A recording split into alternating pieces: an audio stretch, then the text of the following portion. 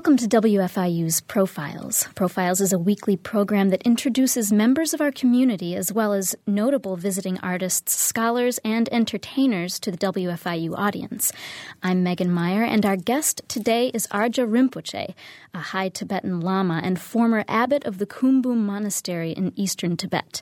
Today, he is the director of the Tibetan-Mongolian Buddhist Cultural Center in Bloomington, Indiana. His autobiography, Surviving the Dragon, includes a first-hand account of what Buddhist monks endured during the Cultural Revolution in Chinese-occupied Tibet. Rinpoche, thank you for being with us. You're welcome. Now, I understand that Arja Rinpoche is your title. It wasn't the name that you were born with. Could you explain that? Yes. Actually, this is my religious title.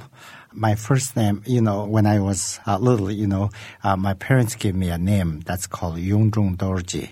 So after that, then monks from our monastery, they find me as a reincarnation. Later, they give me a title, which is Arja Rinpoche. So the Arja means like a father. So which is like a founder of our traditions, father. That's father's reincarnation. So that's why Father Arja. The Rinpoche means like a priest or bishop or something like that. So literally the idea is Prashat one. So that's why Prashat one, like a father, like that. So this is like a religious title. And how did you come to earn that title? That's a long story. In Tibetan tradition, we have this reincarnations, that's the idea. The reincarnation, we recognize that everyone has reincarnation, but we emphasize the teachers and the spiritual leaders and the abbots, those people's reincarnation. When they find that that's reincarnations, then they educate them since they are very young.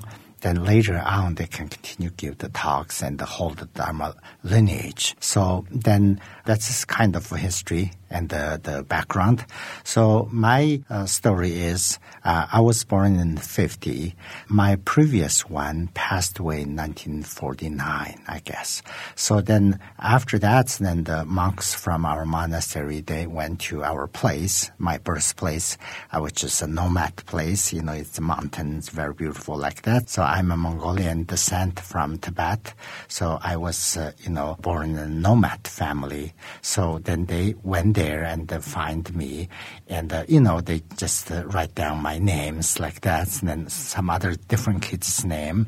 So then they gave them to a High Lama in the Kumbum. Kumbum is a big monastery. Then in that time, we have two spiritual leaders. One is Dalai Lama. One is Panchen Lama.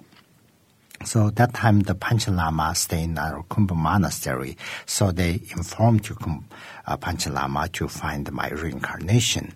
So then, he find lots of names. Those are nominee of the Arja Rinpoche's reincarnation.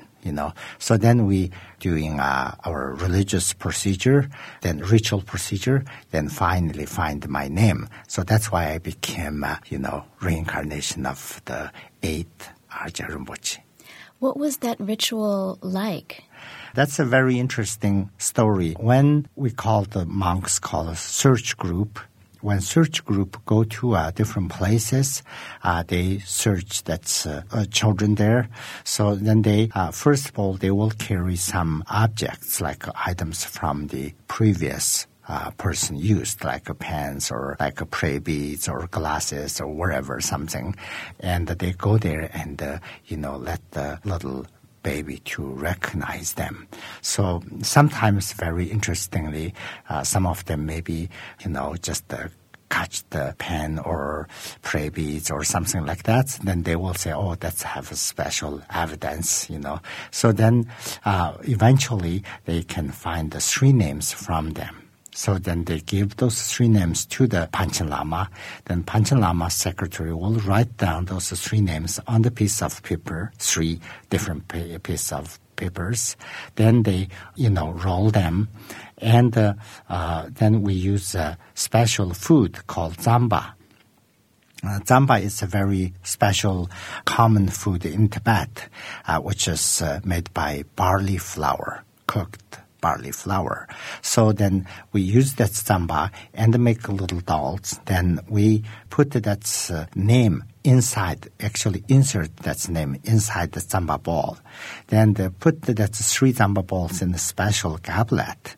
Then use a special fabric to cover it, and even with little something to tie it up and seal them. Then put them in a very special Buddhist altar or somewhere. Then say prayers and blessing them.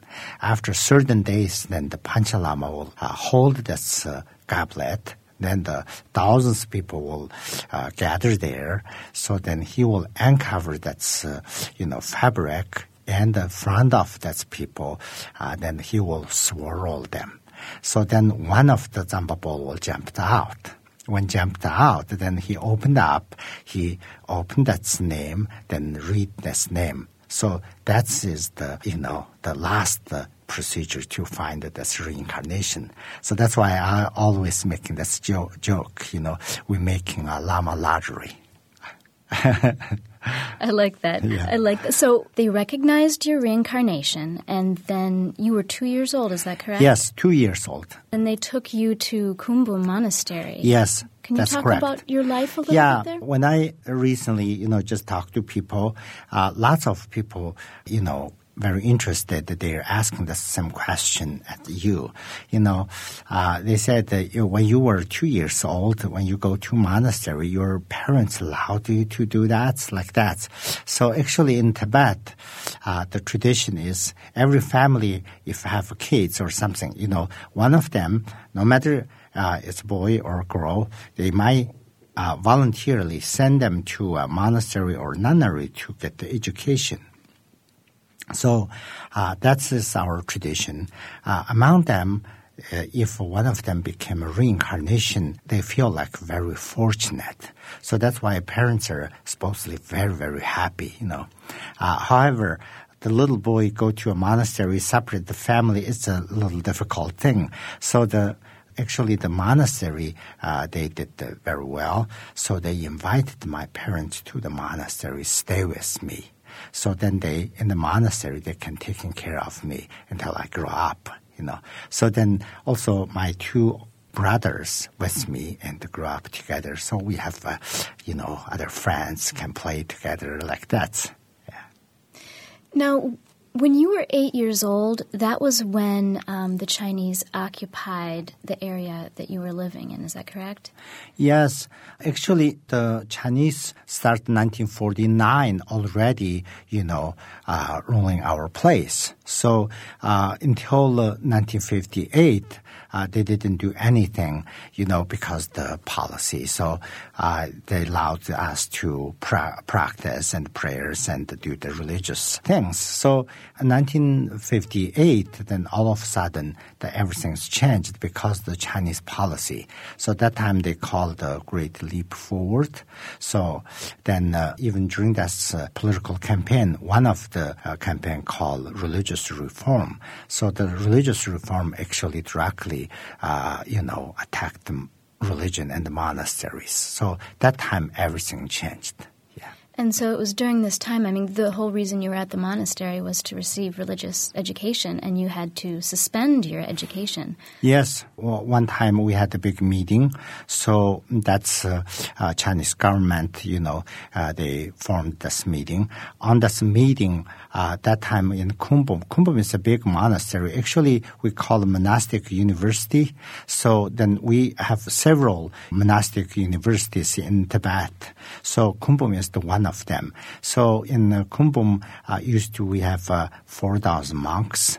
On the history, also one time we had the 7,000 monks too. So anyway, in 1958, we had the 4,000 monks together. Then they had the meeting. So on this meeting, they arrested the monks. So the spiritual leaders and the teachers, all abbots and the important people, all arrested. Maybe 500-600 people arrested. And then after that, ask us to live together. So something called a commune, like a people's commune. So the people's commune, the idea is the communist idea. People have to live together and eat together, work together, study together, of course.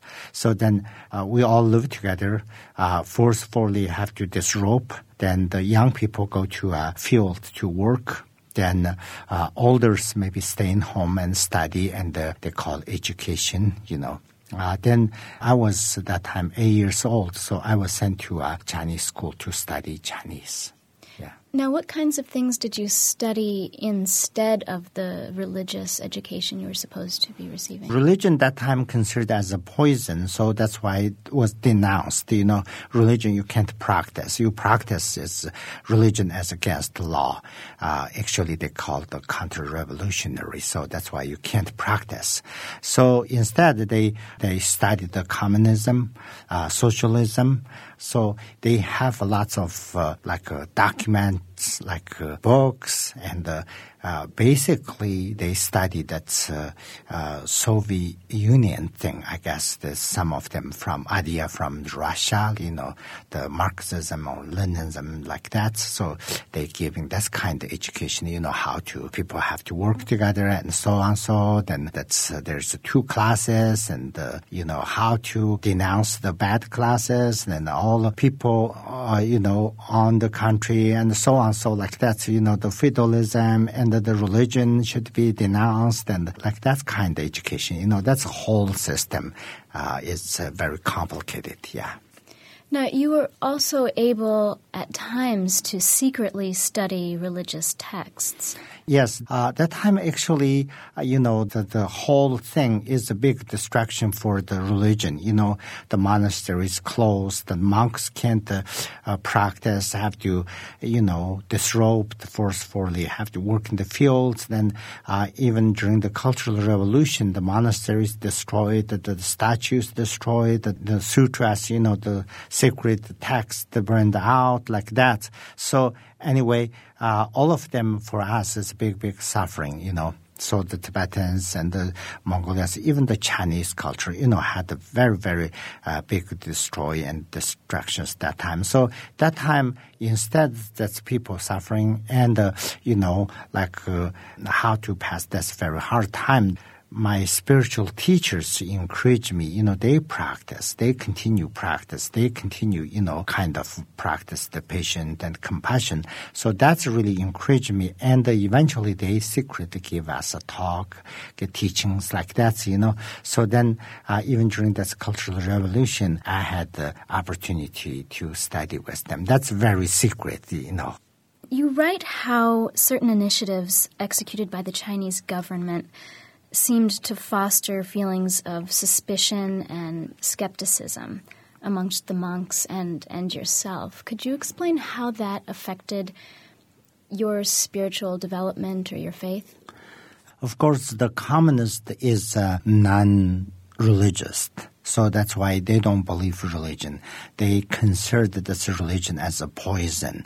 We Buddhists, as a religious people, so we consider that Buddha, Dharma, Sangha is the 3 jewels, we have to practice. So someone forcefully ask you to denounce the 3 jewels like that. For instance, the Christianity, somebody come and you have to denounce that God or Jesus. So that's how difficult for this person, just like this idea.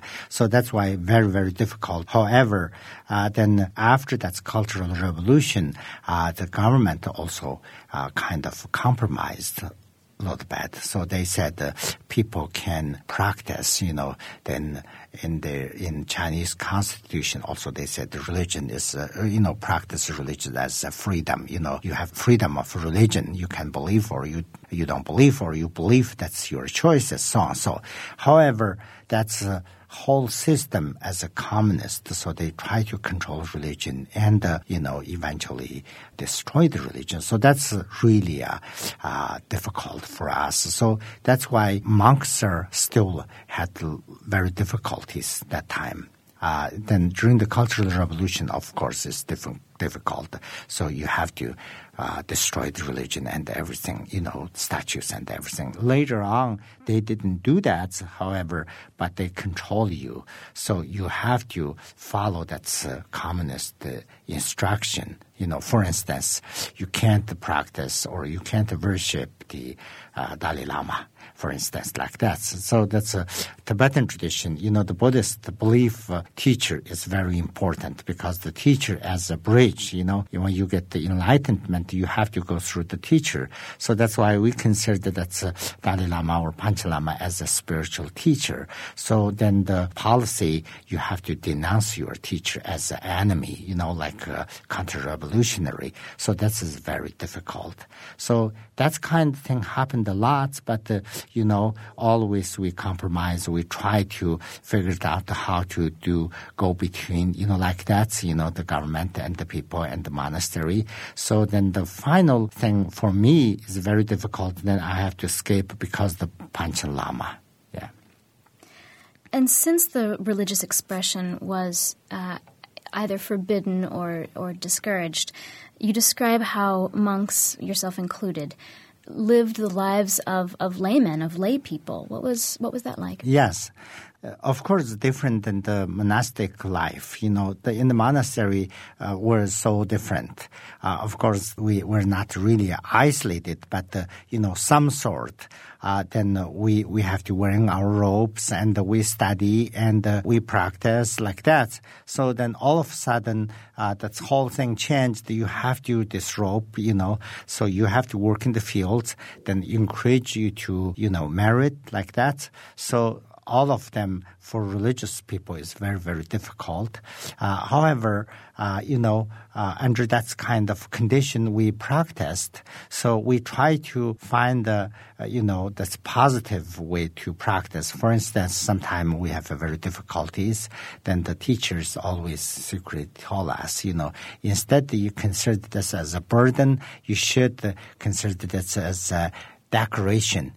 For instance, you wearing a decoration, right? So the decoration is very heavy, but you think that it's a decoration, then you don't feel that's heavy, like beautiful. If you consider that it's a burden, then just, you feel like heavy. Oh, that's difficult and hard, how I wearing this like that. So that's why when you work in the fields, you consider that as you practice the patience, you practice for the all sentient being, not just for only yourself, like that. When you receive sufferings, then you consider like you receive the suffering from the different people's burden, like that. Instead, you have this suffering, then other people have the suffering, you have it to instead, like that. So that kind of practice, exchange the suffering we call. So when you have that kind of practice, then you feel like a little easier.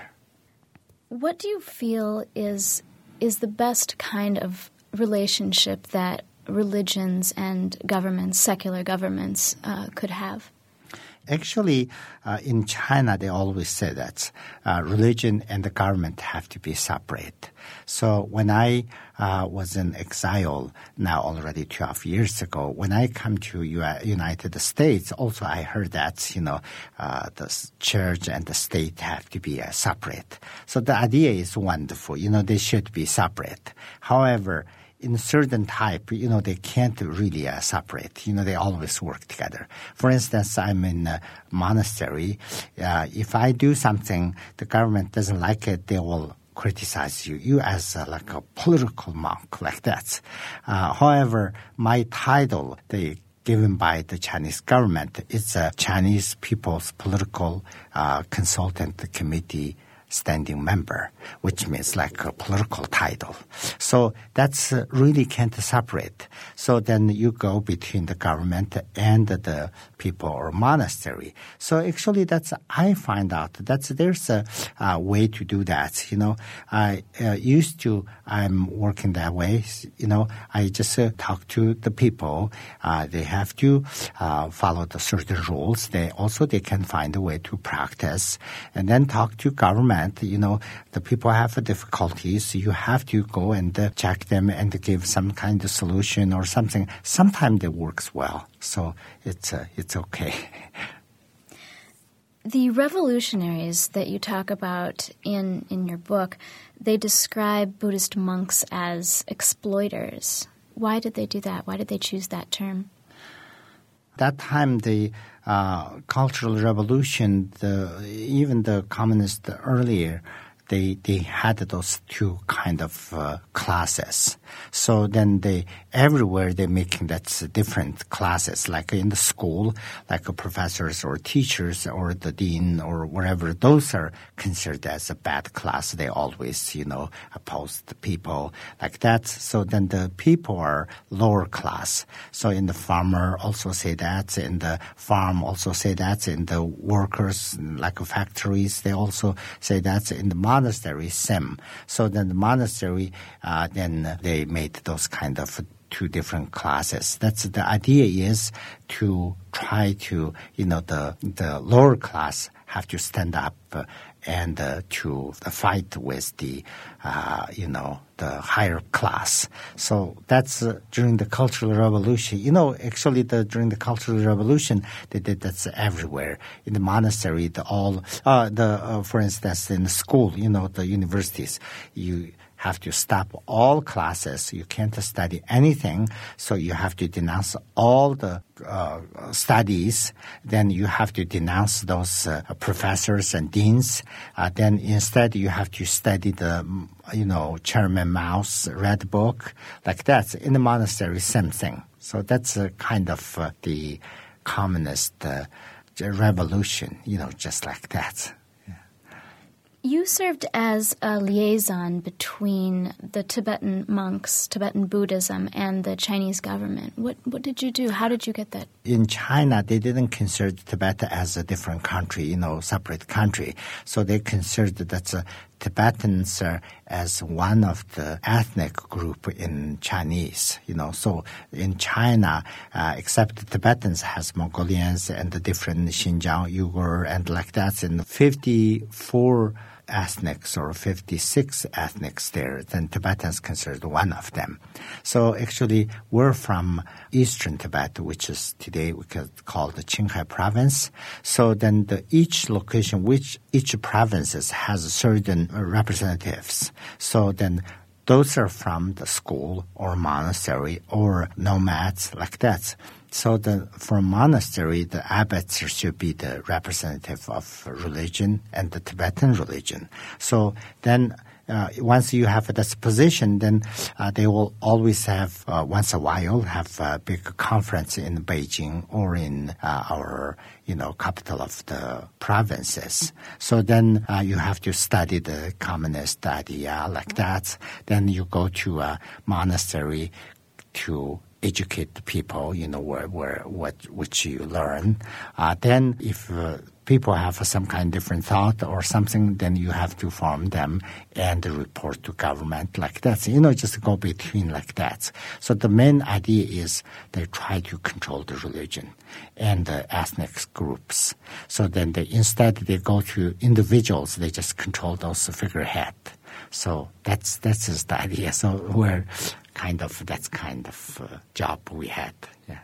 Was that a difficult job for you? Sometimes very difficult, but sometimes you can find a solution to work out. Yeah. You traveled and worked a lot with the Panchen Lama. Yes. Could you describe a little bit of the work that you did? Yes. Panchen Lama is a very special person. I just mentioned that we have two spiritual leaders. The Dalai Lama is considered the political leader and a spiritual leader. Then when Dalai Lama escaped in 1959, then Panchen Lama still in China. Then also during the Cultural Revolution, he even went to a jail 9 years. So afterwards, then 80s, the China opened up because the Mao Zedong passed away. So the Chinese policy is changed. They call open policy. So that time, the Panchen Lama's position and everything higher up, promote. So then he is a very interesting person because he really strongly protect and preserve Tibetan culture and the religion. So then he always strongly can say something, do lots of things like that. So he visited different places. So he visited Nepal one time. He visited Australia one time. He visited South America one time. So some of the visit, he always asked me to go with him. So there's a group of people. So I'm one of them. I always, as his religious secretary. So I went to South America and Nepal. So in Nepal, actually, we had a Buddhist conference that time. It's a national Buddhist conference there. So the international, so the different countries and representatives coming like that. So that time, actually, he prepared lots of things for Dalai Lama, His Holiness Dalai Lama. So he expect maybe His Holiness Dalai Lama will come and he can meet him there. So he prepared, but, of course, the Chinese government, give pressure for the Nepalese government and, they don't allow them to come. So that's why, unfortunately, he didn't meet. But he had a wonderful visit there, and then he gave talks on the conference like that. So we had lots of interesting events there. And what other things did you do politically? Actually, politically, I just mentioned that the government sometimes ask us to go between the people and the government between. Sometimes the people have, for instance, have demonstrations or protest or something in China considered this is a very, very serious thing. So they don't allow them to do that. If something happened, they might say, okay, you have to go there and talk to them. Don't do this again. Like that kind of thing. We have to go there and educate them. Okay, the government will later, if you have some difficulties, they will solve the problem, but don't do the protest or don't demonstrate, like go between that kind of thing. Except that's not really all the time. Sometimes, once in a while, that kind of thing happen, then you have to go between. Otherwise, in the monastery, we did lots of good things too. For instance, they recently had the earthquake. You might heard in Tibet area. So that's the area, unfortunately, when I was there, had a big snowstorm. So maybe almost 1 month, the snow come down. So the animals died and people had difficulties, like big tragedies there. So then we formed a Red Cross. So that's kind of under government leadership, So you have to register and go do some kind of, things with government. So we formed that. And then we had the fund. Then we talked to government. Then we rent the cars, and then trucks, big trucks. And then we loaded lots of food. And then we went there and gave to them, like that kind of thing. Then also we go to government and request money from the government to renovate the monastery. And also we get some monies from government or some individuals. Then we help the village people to set up little clinics or schools like that. So that's kind of thing also the government considered as our duty, So that's kind of thing we did before too. Now, you went from that position to having to escape from Tibet. Could you describe that? I just saying, everything go between the government and the people as a liaison, so you can do something there. However, the last chance, I can't do it. I can't compromise. I had to escape because this is a spiritual thing and this is a faith, against my faith. So the Panchen Lama I just mentioned, Panchen Lama in 1989, he passed away. So then his reincarnation unfortunately came out too. So the Chinese government recognized one and the Dalai Lama recognized one. So unfortunately, the Dalai Lama's version of the Panchen Lama was missing. So that's actually the government, put somewhere. So we couldn't find him.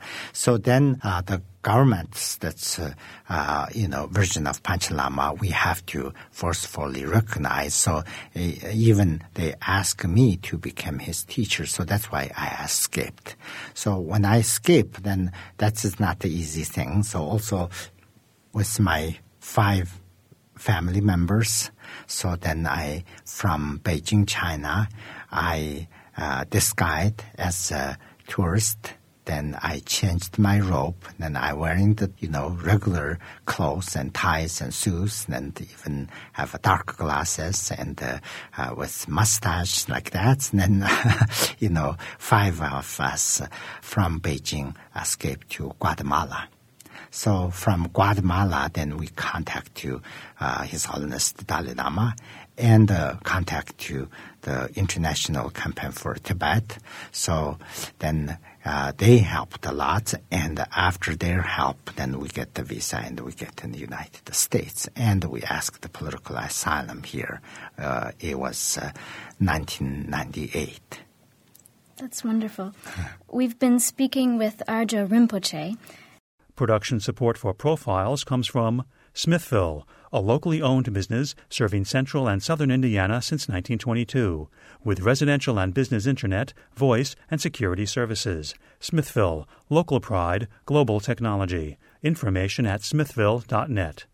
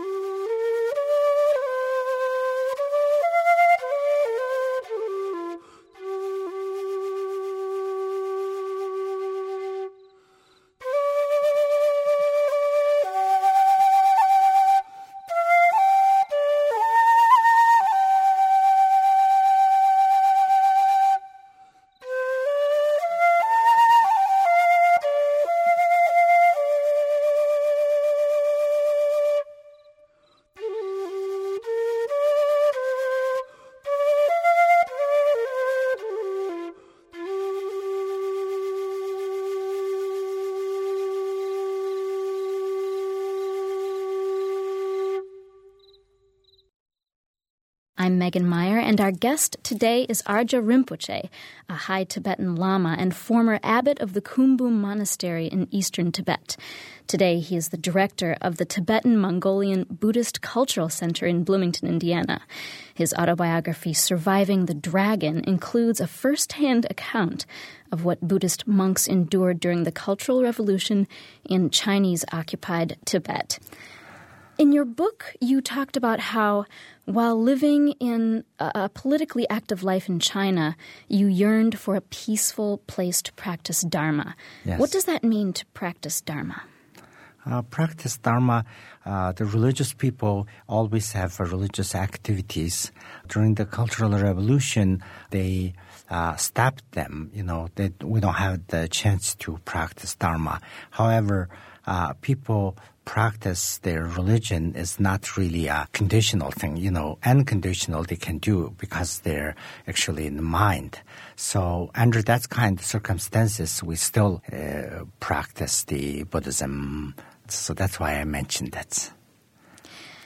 Finding new incarnations of lamas who have passed away seems like a really complicated process, but it seems like it would have been even more complicated in an environment where religion and religious practice is repressed. Could you explain what an underground tulku is? Yes. That's a very interesting topic. Reincarnation is a Tibetan Buddhist traditional very unique thing. So the idea is the finding a High Lama or abbots or your teacher's reincarnation to continue give teachings and hold the lineage. So after the Great Leap Forward, which is 1958, then the Chinese government really interrupted that Buddhist activities, and then they stopped them. They considered that as feudalism, so they don't allow to have turkus or reincarnations. So actually until after the Cultural Revolution, which is late 80s. So then the 80s, so the monasteries and everything reopened, then religious activities they allowed to do. However, the turku thing, the reincarnation thing, they considered it as reestablishing the feudalism. So that's why the Chinese government, they said no. However, people still want to have these reincarnations to give them blessings and teachings. So that's why they secretly find them. The idea is secretly they went to India or Nepal to find the High Lamas there. So, for instance, like His Holiness, including himself, and some other High Lamas outside Tibet. So then they ask them, they maybe give a recommendation or they try to find their reincarnation. When they come, usually they have names. They go there and check, so I have 10 names. So I want somebody's reincarnation. Can you find them in that name or not? Sometimes they might say, no, you don't have this name here. You have to go back and check or something. That's a big process. But, when sometimes they say, yes, you do. You already find one here. So this person, such and such person, may be your reincarnation. Then they secretly come and doing some kind of ceremony in underground. That's underground means that's a secret. The government can't find out. If find out, they're not allowed to. So in late 80s, Tibet had lots of underground reincarnations. So then finally, the Chinese government find out this, then they have to solve this problem. Otherwise, that's a big issue. So then they finally recognized all of them. So now they made the new rule for the finding reincarnations. What would happen if you were to return to Tibet today? Actually, compared than before, now people can return. People even ask the political asylums in the West, like the Tibetans. So when they had the proper status, they can return and visit. But my situation is a little different. Maybe I'm considered high ranking, so that's why my name and maybe somewhere their list. So that's why I can't go back. If I go back, I have to really talk to them, maybe ask some kind of permit, or they have to do a little, negotiation. So if compromised and if allowed to go, then I can go. Otherwise, I can't. You fled Tibet for Guatemala before arriving in the United States, where you spent some time in New York, L.A., San Francisco, but now you're in the Midwest. How and why did you end up coming to a small community like Bloomington, Indiana? When I was in San Francisco, that was my kind of second home. I ended up there. So then we started a little center, and we have some people with me. We practice Buddhism together, meditate, and like that. So late 2005, then the phone call from His Holiness private office. So then they said that there's a big mission for you. You should go to Bloomington, Indiana. Then I was surprised, wow, then can I be excused? They back and forth several times phone, after that they said, no, there's no choice. You have to go because that's His Holiness request you to go there. So then actually January 2006, I came to Bloomington, Indiana. So actually now I find out here it's very interesting. So generally, compared to East Coast or West Coast here, more like little conservative maybe, but particularly this place is very liberal, from the influence from the university, I guess. So that's why people are very nice, very interesting. So now I like that's Bloomington, Yeah. Do you find that it's a peaceful place to practice Dharma, as you said in your book? Yes. I find this place is very interesting, different than the California, however, very peaceful and very friendly, and lots of things to do, So anyway, it's fine. It's fine. How is the Tibetan-Mongolian Buddhist Cultural Center today different from what it was when you first arrived 4.5 years ago? Yes. So that's so different. When I come, actually, that center is in foreclosure. So that's the reason, kind of urgent thing. They already put the newspaper and the bank already come and signed or whatever, at a very short time. If nobody gonna show up or taking care of that's banking loans, they're gonna take over. So that's kind of situation I came. So when I come, so there's no religious activities. Everything's closed down, of course, for closure. So very kind of serious situation. Then I come and we had several meetings. Then we formed the board of directors. Then we informed the situation to the private office. Then actually His Holiness gave all of the loan or debts, paid off. So actually it's a big number, 1.7 million. So we paid off. Then we did lots of renovations. Of course, the buildings are getting a little older there. So then we started those religious activities. Then finally, after His Holiness guidance, we changed the name also. So he was the one who came in and said that it should be the Tibetan-Mongolian Buddhist Cultural Center instead of just the Tibetan Cultural Center. Exactly. So when I came, he gave me 3 missions. So the first mission is continue preserve the culture and religion, introduce the religion. And secondly, the Kumbum. Kumbum, you just mentioned, it's a big monastery in eastern Tibet. So Kumbum doesn't have a branch or whatever outside the exile world. So then His Holiness said that should be the Kumbum West. So that's the second mission. The third mission, he said, you as the Mongolian descent from Tibet, so you should include those Mongolian people. Lots of Mongolian people in the United States. Then recently, because the foreign relationship, lots of people directly from the Ulaanbaatar to Mongolia. Regionally, the Mongolians and Tibetans share the same tradition, Buddhist religion, Tibetan tradition. So actually, they don't have a place to go and practice in the United States. So that's why you should including that's Mongolians. So then he also recommended that name, like Tibetan Mongolian Buddhist Cultural Center.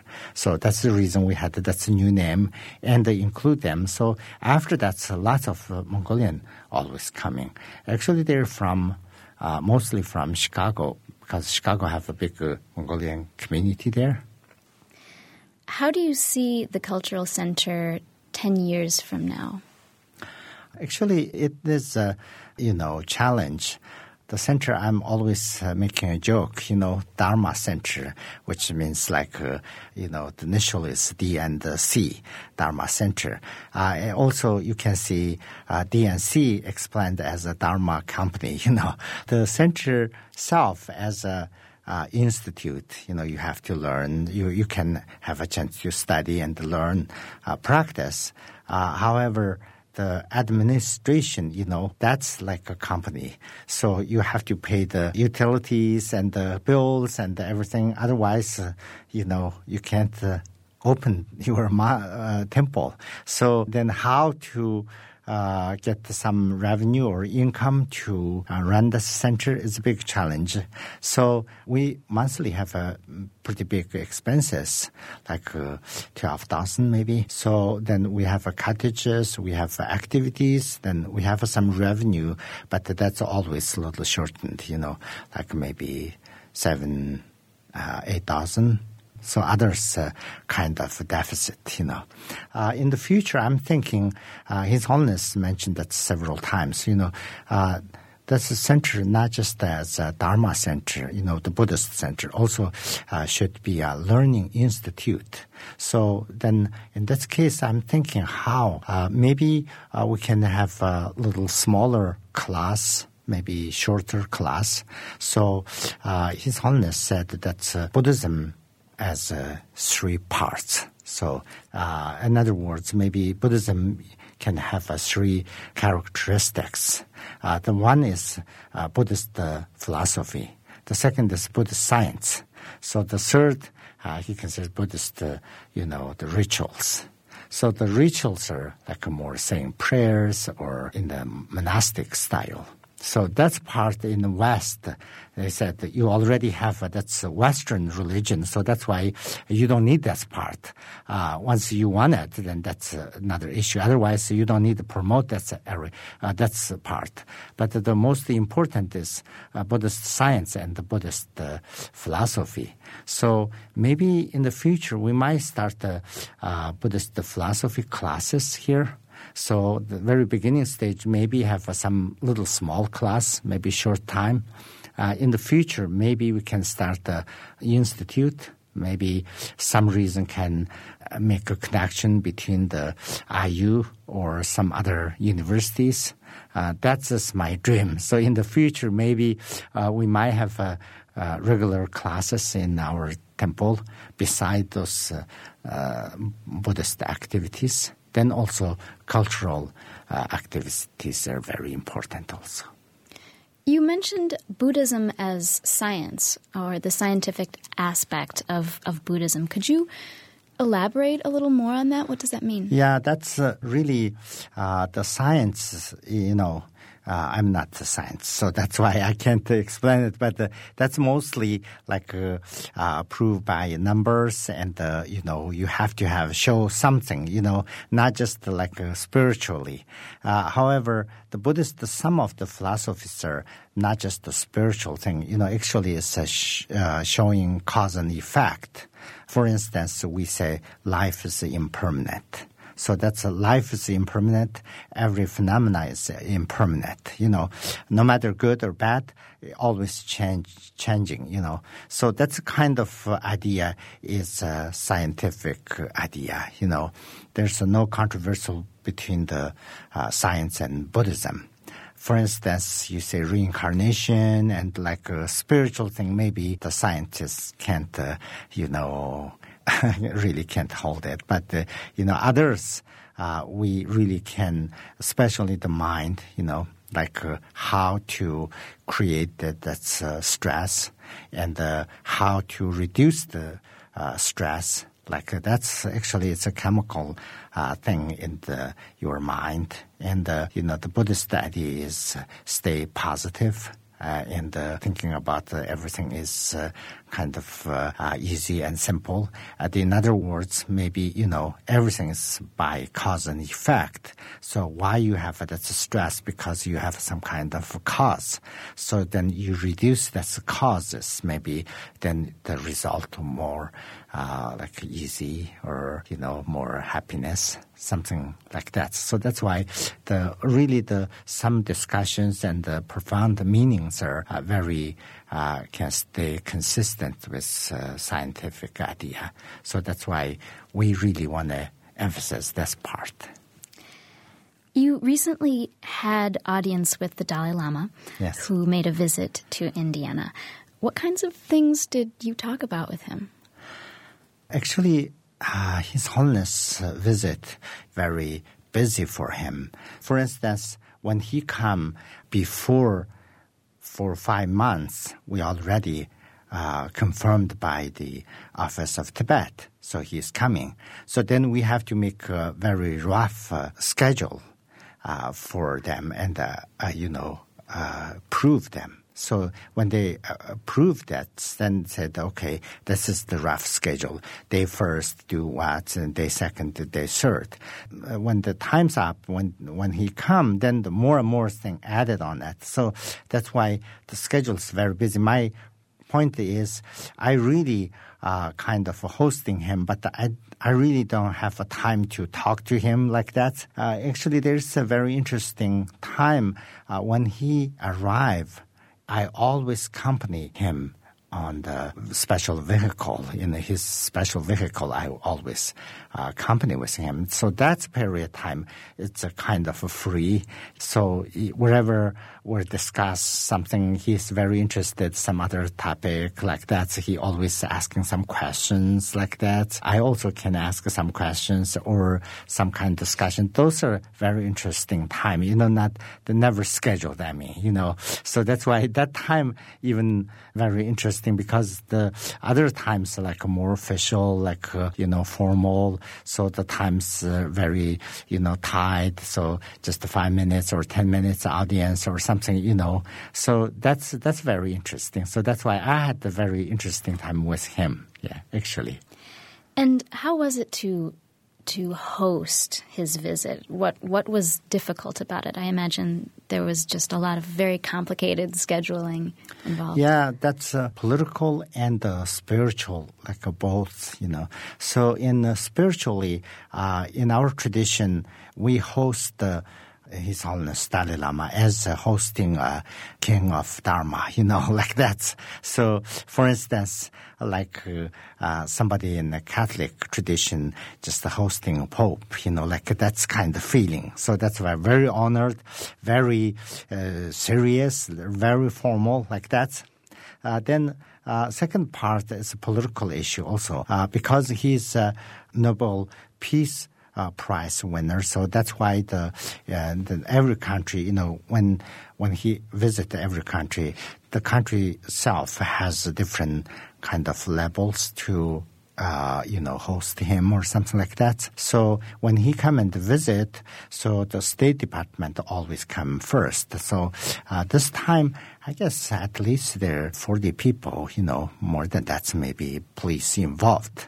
So then they all have different duties and different levels, but mostly 10 or 12 people around him. Those people also, have their own kind of agenda or schedule. So everything is very tight and very, the time and everything. So then always he starts some kind of discussion or something, because lots of people are asking questions. So that's why the schedule always is delayed. I feel like spiritually very honored, politically or something very formal and like that. So everything is very serious, but very, himself is very, very kind and gentle, that's person. So then when busy some schedule, then when get on car and then relax, shake the hand and laughing and talking, like kidding the drivers like that. So very, very interesting, yeah. Why did he come?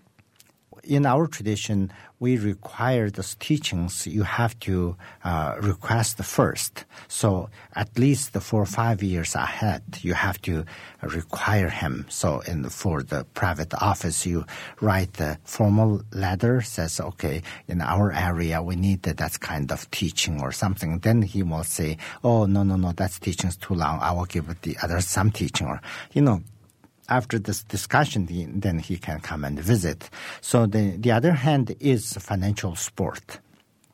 So when he come and visit, then we always sell tickets for the Buddhist or Dharma students. Also, we organize some kind of public talk. So during that time, we also sell the merchandise and like that.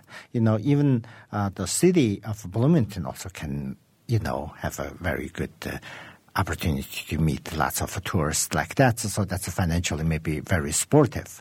So after that's all talks and teachings, he's not taking even one penny money from the public talk, So last time the 2007, he's very tired like that. I feel like sorry, like he's giving talk, like everything's free. Then I made a little donation, our center. So then he said, no, I already promised that's 40 years ago. For the teaching public talk, I will never take 1 penny. So that's why no. Anyway, we have lots of expenses like the rentals and the cars and the food and the volunteers, some other things like auditorium and the Conseco Field and everything. But after that, still we have some revenue.